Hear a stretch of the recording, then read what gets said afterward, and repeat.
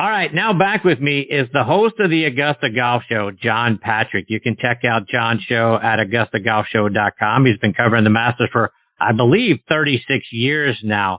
And I'd venture to say that nobody knows the tournament, the course, and its impact on golf history better than John does. And when it comes to great golf shows, you know, some of the best on the planet, you know, I'm a big fan of Matthew Lawrence and his show, Backspin Golf. Obviously, my last guest, John Mascari, and his show, On the Tee. But we are all looking up to this man and the Augusta Golf Show.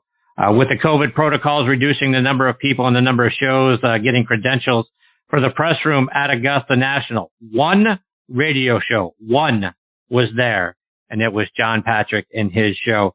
And that's really all you need to know about how great the show is and how great John is. And I'm very excited he is back with me again tonight here on Next on the Tee. Hey, John, how are you, my friend? Christopher, how are you? I'm fantastic, thank you. How you doing? How you holding up? You got to be tired. I can't thank you enough for coming on this show after your week. Well, I appreciate that. Yeah, I'm a bit of a whipped puppy. I mean, we also add to that a 5:30 to 9 o'clock morning radio program that we do every day on the radio station. So it's getting close to bedtime, and I haven't quite gotten back to the routine yet. I knew Monday wouldn't be the routine. I kind of hoped today would be the routine. It's now looking like Friday before I can get back to the routine. But it was lonely up there last week, Chris. No doubt. You were the Lone Ranger, right, on Radio Row, if you will. There was you. Yes, I looked to my left and there was no one. I looked to my right and there was no one. Just me and the folks, you know, from Sirius XM who had the wall-to-wall play-by-play coverage. So I look very much forward to next April and everybody coming back. John, I got to get your perspective now on the tournament. Hideki Matsuyama, it felt like he had one bad shot over the final two rounds to earn the victory. Got a little dicey there on 15 for a minute, but your thoughts on what you saw? You know, I guess it did get dicey. I never really felt like he was losing control. I said on the radio Sunday morning, going into the final round, it felt an awful lot like 2018 and the lead that Patrick Reed had. That, you know, Patrick doesn't really give up the lead, and I didn't think Hideki would, and I thought the course conditions would make it difficult for someone to really make a charge. And for the leaders, that seemed to be the case. You know, Jon Rahm had his 66 and Xander made that late charge. But I didn't, Chris, feel like, despite the shot on 15, and I don't really, you know, I guess I understand why he went for it, but I didn't really feel like he was out of control. And I know, you know, Xander hits it in the water on 16 and maybe that changes the dynamic, but that's hard to do. You know, that's hard to figure out what if Xander had not hit it in the water? What if Xander had, you know, made birdie or made par? What would that have done to the last couple of holes? It's kind of a dumb game to play because it didn't go down that way. I thought the key to his final round, Hideki's that is, was escaping one with a bogey. I mean, he nearly holed a long putt, which would have been for par. But I think, you know, nearly making that putt, avoiding what could have been disaster right off the tee. But things could have gotten really out of control early if it doesn't go quite the way it did coming out of the trees.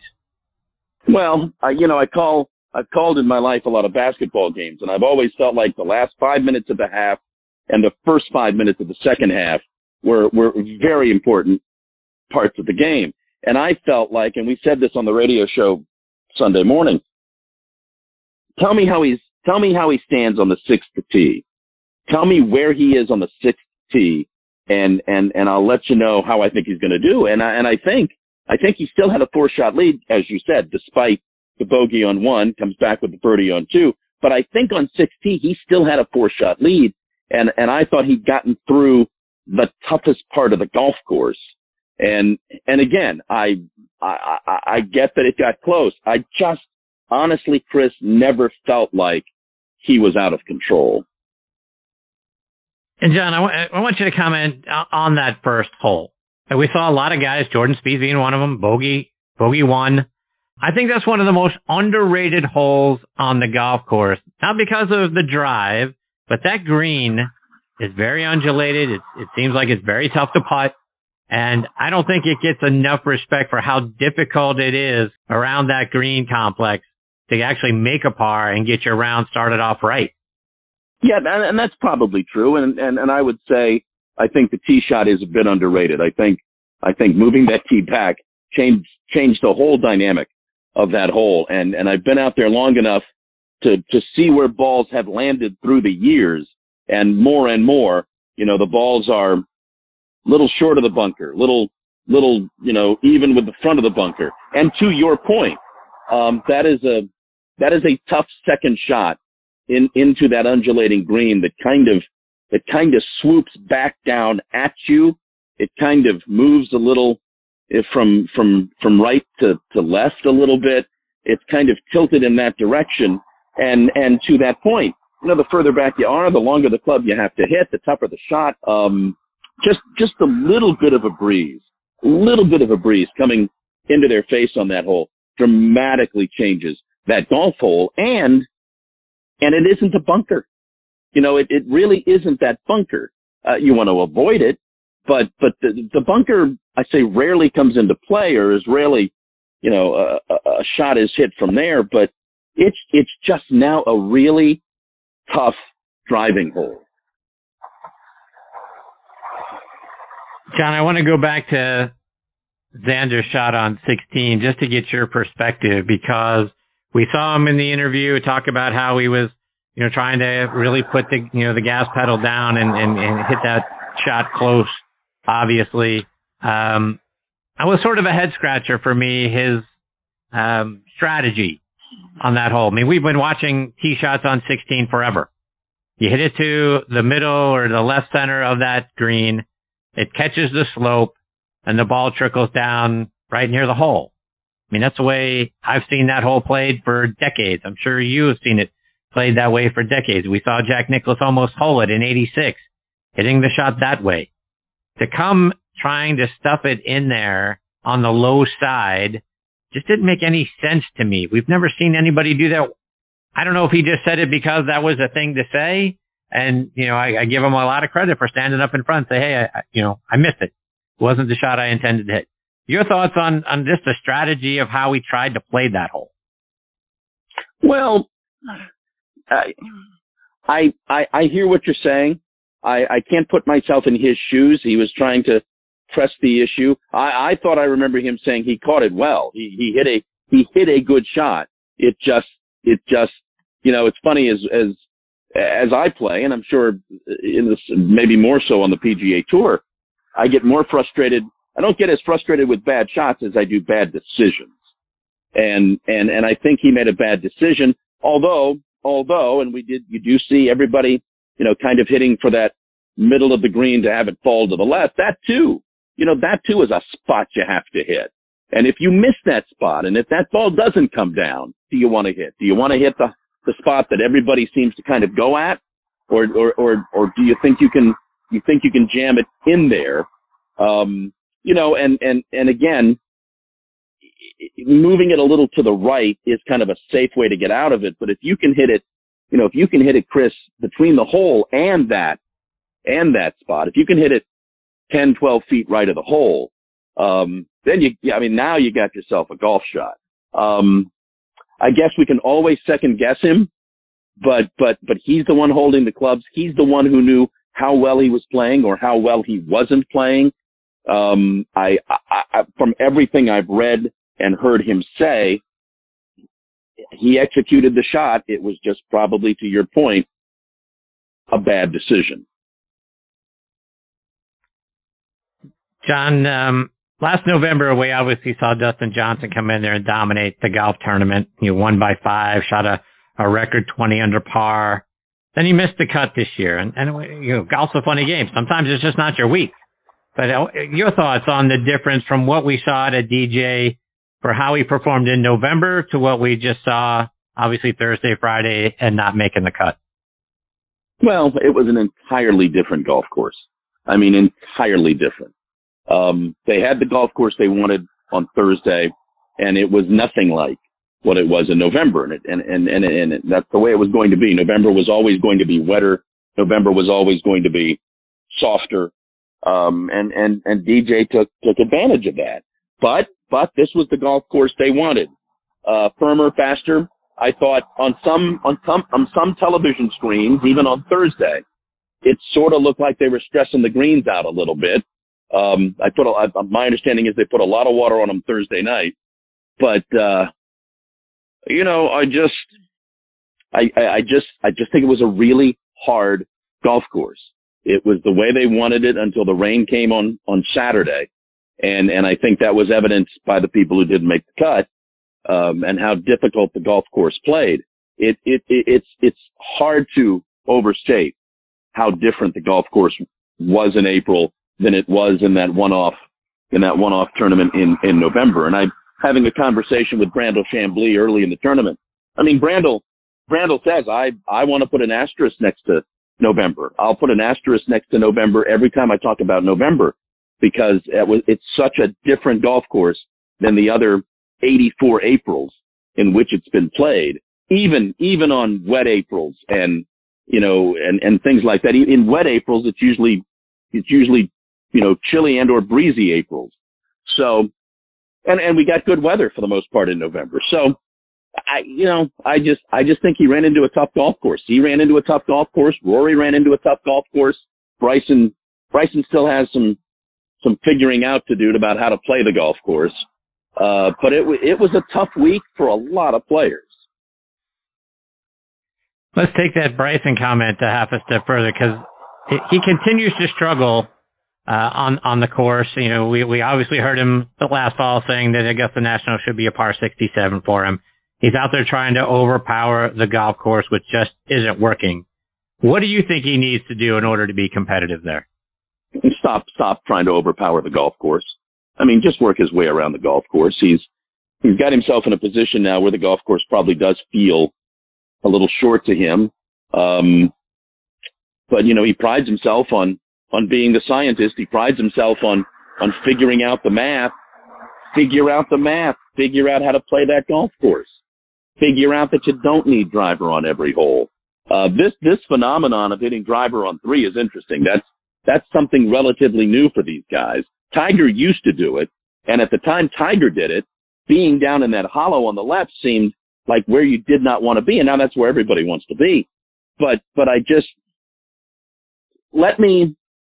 until he strategically works his way around the golf course, I don't see him having any success there. And let me see him strategically work his way around the golf course, and I'll have a better idea if he can play that golf course.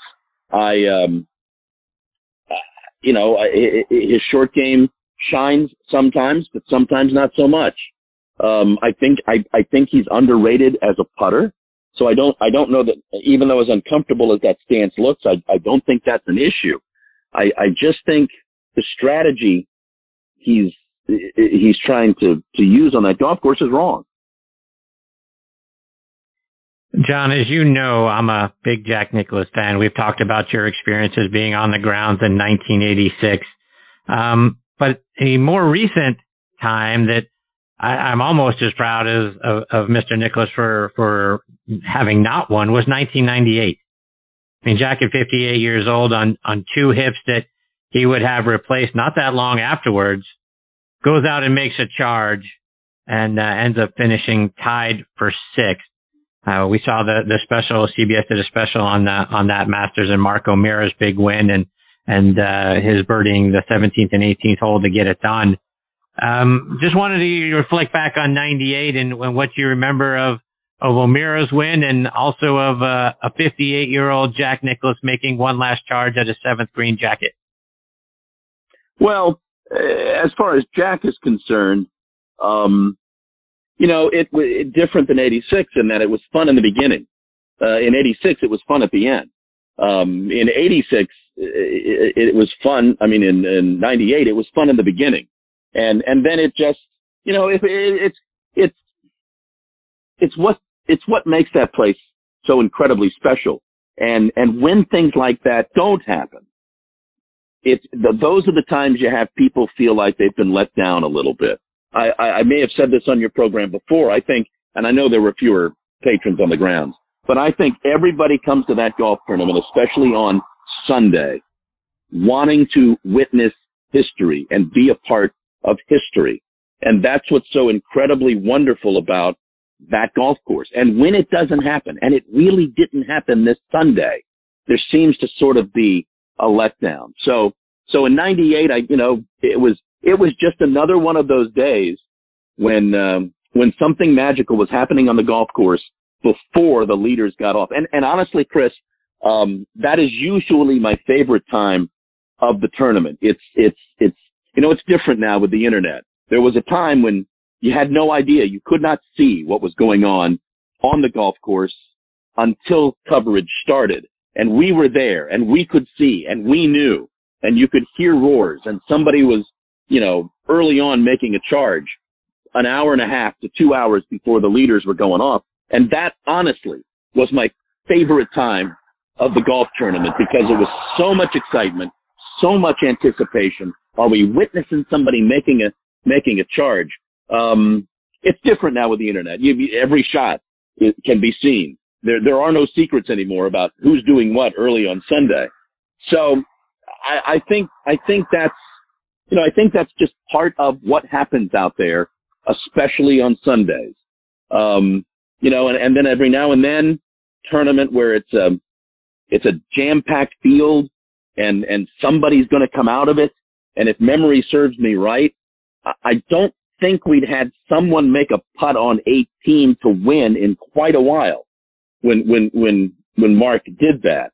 So it kind of struck everybody by surprise. But again, it's my all-time favorite tradition in that place. To this day is what happens on the 18th hole, and everybody that's sitting in their chairs until the putt is struck, and everybody then in unison stands up and waits to yell out a huge scream, because again, they want to be there to see something historic happen. And I kind of feel bad for Hideki because, 15, 20 years from now, this may go down as maybe one of the most historic Masters for what it means to the game of golf. And it was fewer patrons, and I'm not sure the patrons there truly appreciated what might happen from Hideki winning this golf tournament. John, just a couple more before I let you go. We've been expecting the club to lengthen the 13th hole, especially since they purchased the land from Augusta Country Club a few years back. Do you think that work is imminent? What are you hearing about the parcel of land they purchased back there? Well, I mean, they purchased that parcel of land for a lot of different reasons. One of the reasons being the possibility of moving back the 13th tee. The 13th tee this year, not the physical tee markers were moved a little to the left of that tee. And that's been what I'd like to see the tee do. I don't want to see it go back. I'd like to see it kind of move down and a little to the left. Force those guys to hit the ball a little further to the right. And let's not add 40 yards to the hole. But I think Fred Ridley is challenged by that each and every year. I don't know if you paid attention to this. I don't know if you noticed this. I thought, for as wonderful as the course conditions were, I didn't think the ball was running out an awful lot. And I think the fairways were left a little long for just that reason. I think, it was an example of how they're trying to do whatever they can do to strengthen the golf course without adding 40 yards to 13 or moving back another hole somewhere or whatever they might have to do. He has laid down the gauntlet to the USGA and the R&A. Do something, or I'm going to have to do something. And I think he's trying to do little things to toughen up the golf course. And I think the subtle thing this year was, I think the fairways had just a little bit more grass on them. And I thought it was really noticeable on like number 10. We used to see balls, you hit it down that left side, they'd bound down to that flat area. And I saw fewer and fewer balls bounding down to that flat area this year. And occasionally, because of the glory of television cameras these days, as they would zero in on a ball sitting in the fairway, I thought, there's a lot of grass around that golf ball. So I think they left the fairways just a little higher this week. Talk to me about moving the tee back and to the left, or just, to the left on 13. Wouldn't that give the guys an opportunity to get around the corner a little easier? I don't know. Would it? I mean, it'd be a bigger hook. It depends on the size hook you want to hit. I think now it's a strong draw to do that. And some of them cut the corner a little bit. I think it was right. Xander. Was it Xander on Sunday that kind of crushed it, right down the corner and was well past the pine straw and things like that. But if that tee moves down and a little to the left, you're now truly just aiming at the grove of trees. And I think to round the corner would be a big hook, would be the kind of hook that, JT was hitting at the Players Championship. Right. And here's the other thing about that, Chris. I think year after year, I know they hit the green now almost all the time, but, the leaders, Hideki and the leaders also three-putted that green. Right. I just the old man in me isn't quite convinced yet that Amen Corner is getting beaten up as much as they say it's getting beaten up. I'm just not there yet. Maybe that's just the old fogey in me who thinks the original design is kind of pure despite the equipment changes. But I'm not convinced. It's been a long week. Somebody went through Sunday, didn't they? And I think birdied 11, 12, and 13, birdied Amen Corner. But that doesn't happen that often. Right.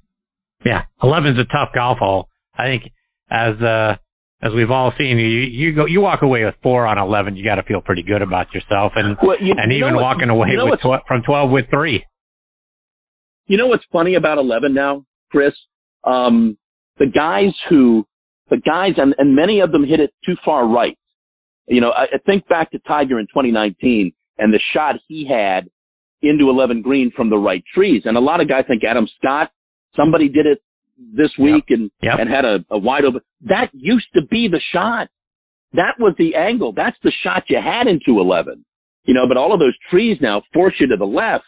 And I don't know that it's worked, but as I look at those guys, standing over that shot with the hole in the trees for the 11th green, I said, that's the way the hole was supposed to be played. Rudy added those trees, and I'm not entirely sure it's been a great addition. John, before I let you go, remind our listeners about your great shows and how they can tune in and listen, whether it's online or for the folks that are fortunate enough to be over near Augusta, how they can tune in. Well, the show airs in 5 different cities, here in Augusta and 4 other different cities on the radio. But with the technology today, if you've got Alexa or any of those home speakers, you can ask it to listen to the Augusta Golf Show and boom, there it is. It's on the iHeartRadio app. It's on the radio.com app. On the website, I just kind of post the interviews that I do, not the entire show.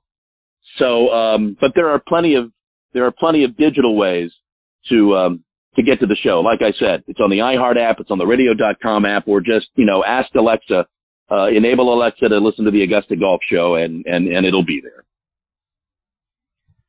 John, I can't thank you enough for taking time out of your busy schedule to come and be a part of this show. I got to let you know, Mitch Lawrence joined me a little bit earlier and had a lot of things that I think he owes you money for, that he shared stories about the things that you have been so kind and gracious to let him be able to do, or enable him to be able to do. So he wanted me to pass along his heartfelt thank you as well. And I can't thank you enough for being here. Well, you're the nicest guy that does this sort of thing. And everybody, my closest friends know that I pick at him.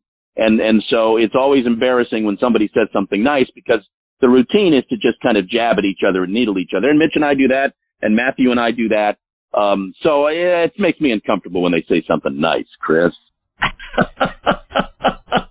My apologies, John. I'll keep those to myself next time. Yeah. That's a great idea, Chris. Why don't you keep that stuff to yourself, okay? Indeed. John, you're the best, my friend. I can't thank you enough for being here. I hope we get the privilege of having you back on the show again soon. Anytime you want, Chris. Anytime. I appreciate you, John. Take care. All the best to you and your family. We'll catch up soon. Okay. See you, John. That's a great John Patrick, folks. And I mean it sincerely. There are great golf radio shows, and then there's John's show that's head and shoulders above all the rest. He does a great job. His knowledge of the Augusta National Golf Club is second to none. And golf in that area is fantastic. And he is just a wealth of knowledge and a lot of fun to listen to. So, as he said, if you have an Alexa or any one of those types of apparatuses, make sure you enable the Augusta Golf Show and look it up and let Alexa play that for you. You're really going to love it. All right, my friends, it is time for me to put a bow on this episode of Next on the Tee. My sincere thanks go out to Tom Patrick, Mitch Lawrence, John Mascari, and John Patrick for joining me tonight. Folks, please check out our website, nextonthetee.net. On there, you'll be able to keep up to date with what our guest schedule looks like. And speaking of which, next week is a very happy birthday to me episode of the show. Get to have some of my favorite guests and some great people as part of the show. My birthday is Monday, but we will be celebrating on Tuesday. And for those of you wondering, I wear a size large shirt. Direct message me for the mailing address. I'll be glad to get that out to you and help me celebrate next week. Nah, just kidding. But next week, scheduled to join me, Tom Patry. What would be my birthday show be like without TP? So instead of every other week, he's going to bounce back in next week and be a part of the show. LPGA legend and Legends Tour Commissioner Jane Geddes is going to be back with me. As you guys know, we've got a partnership going on with the LPGA Legends Tour. So Jane is a wonderful partner. So looking forward to having her as part of the show. And then making his first appearance with me is going to be the co-developer of Body Track Golf, right? You know, the balancing and apparatus, which is fantastic stuff. I know TP's got it in his garage as he teaches his students. So the co-founder, Terry Hashimoto, is going to be a part of the show. So really looking forward to having Terry with me. Folks, you can stream this show as a podcast on a number of great sites and apps like podcast.co, Apple Podcasts, Google Podcasts, Podbean, Spotify, iHeartRadio, Audio Boom, Player.fm. We are all over the net. If you've got a favorite podcasting app, just type in Next on the Tee in the search menu and you'll probably be able to find our show on there as well. And if you enjoyed the show, please do me a favor, go online to podcastmagazine.com and vote for us in their Hot 50 list. Very excited. We were number 44 last month. So for the month of April, you voting in March and then it comes out for the list in April. So if you would do me a great favor and vote for the show, all you do is when you go to Podcast Magazine, you'll see Hot 50 there at the top on the menu. Just click on that and you're going to get a drop down list and you'll see Hot 50 voting. So you click on that and then just type in the name of the show, Next on the Tee, and then my name as the host, Chris Mascaro. I would really appreciate your support. Folks, thank you as always for choosing to listen to this show tonight. I really appreciate the fact that you continue to make Next on the Tee a part of your golfing content. Until next week, hit 'em straight, my friend.